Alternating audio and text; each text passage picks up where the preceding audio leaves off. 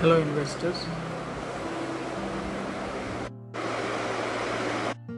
Hello dear investors. Today 12th September 2020.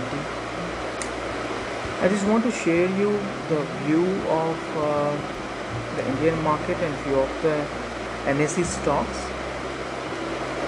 which have a great potential to grow, and of course it depends on the market condition. Okay, I have few recommendations on a buy call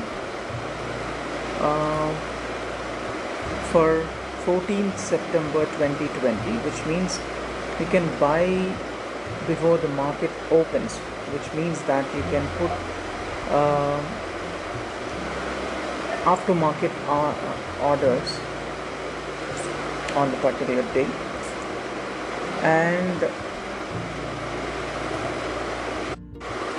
the scripts are, first one is Sequent, SEQUENT,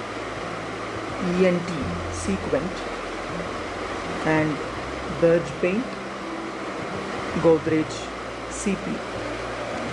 So I only had analysis on these three stocks, and that's it. Happy trading.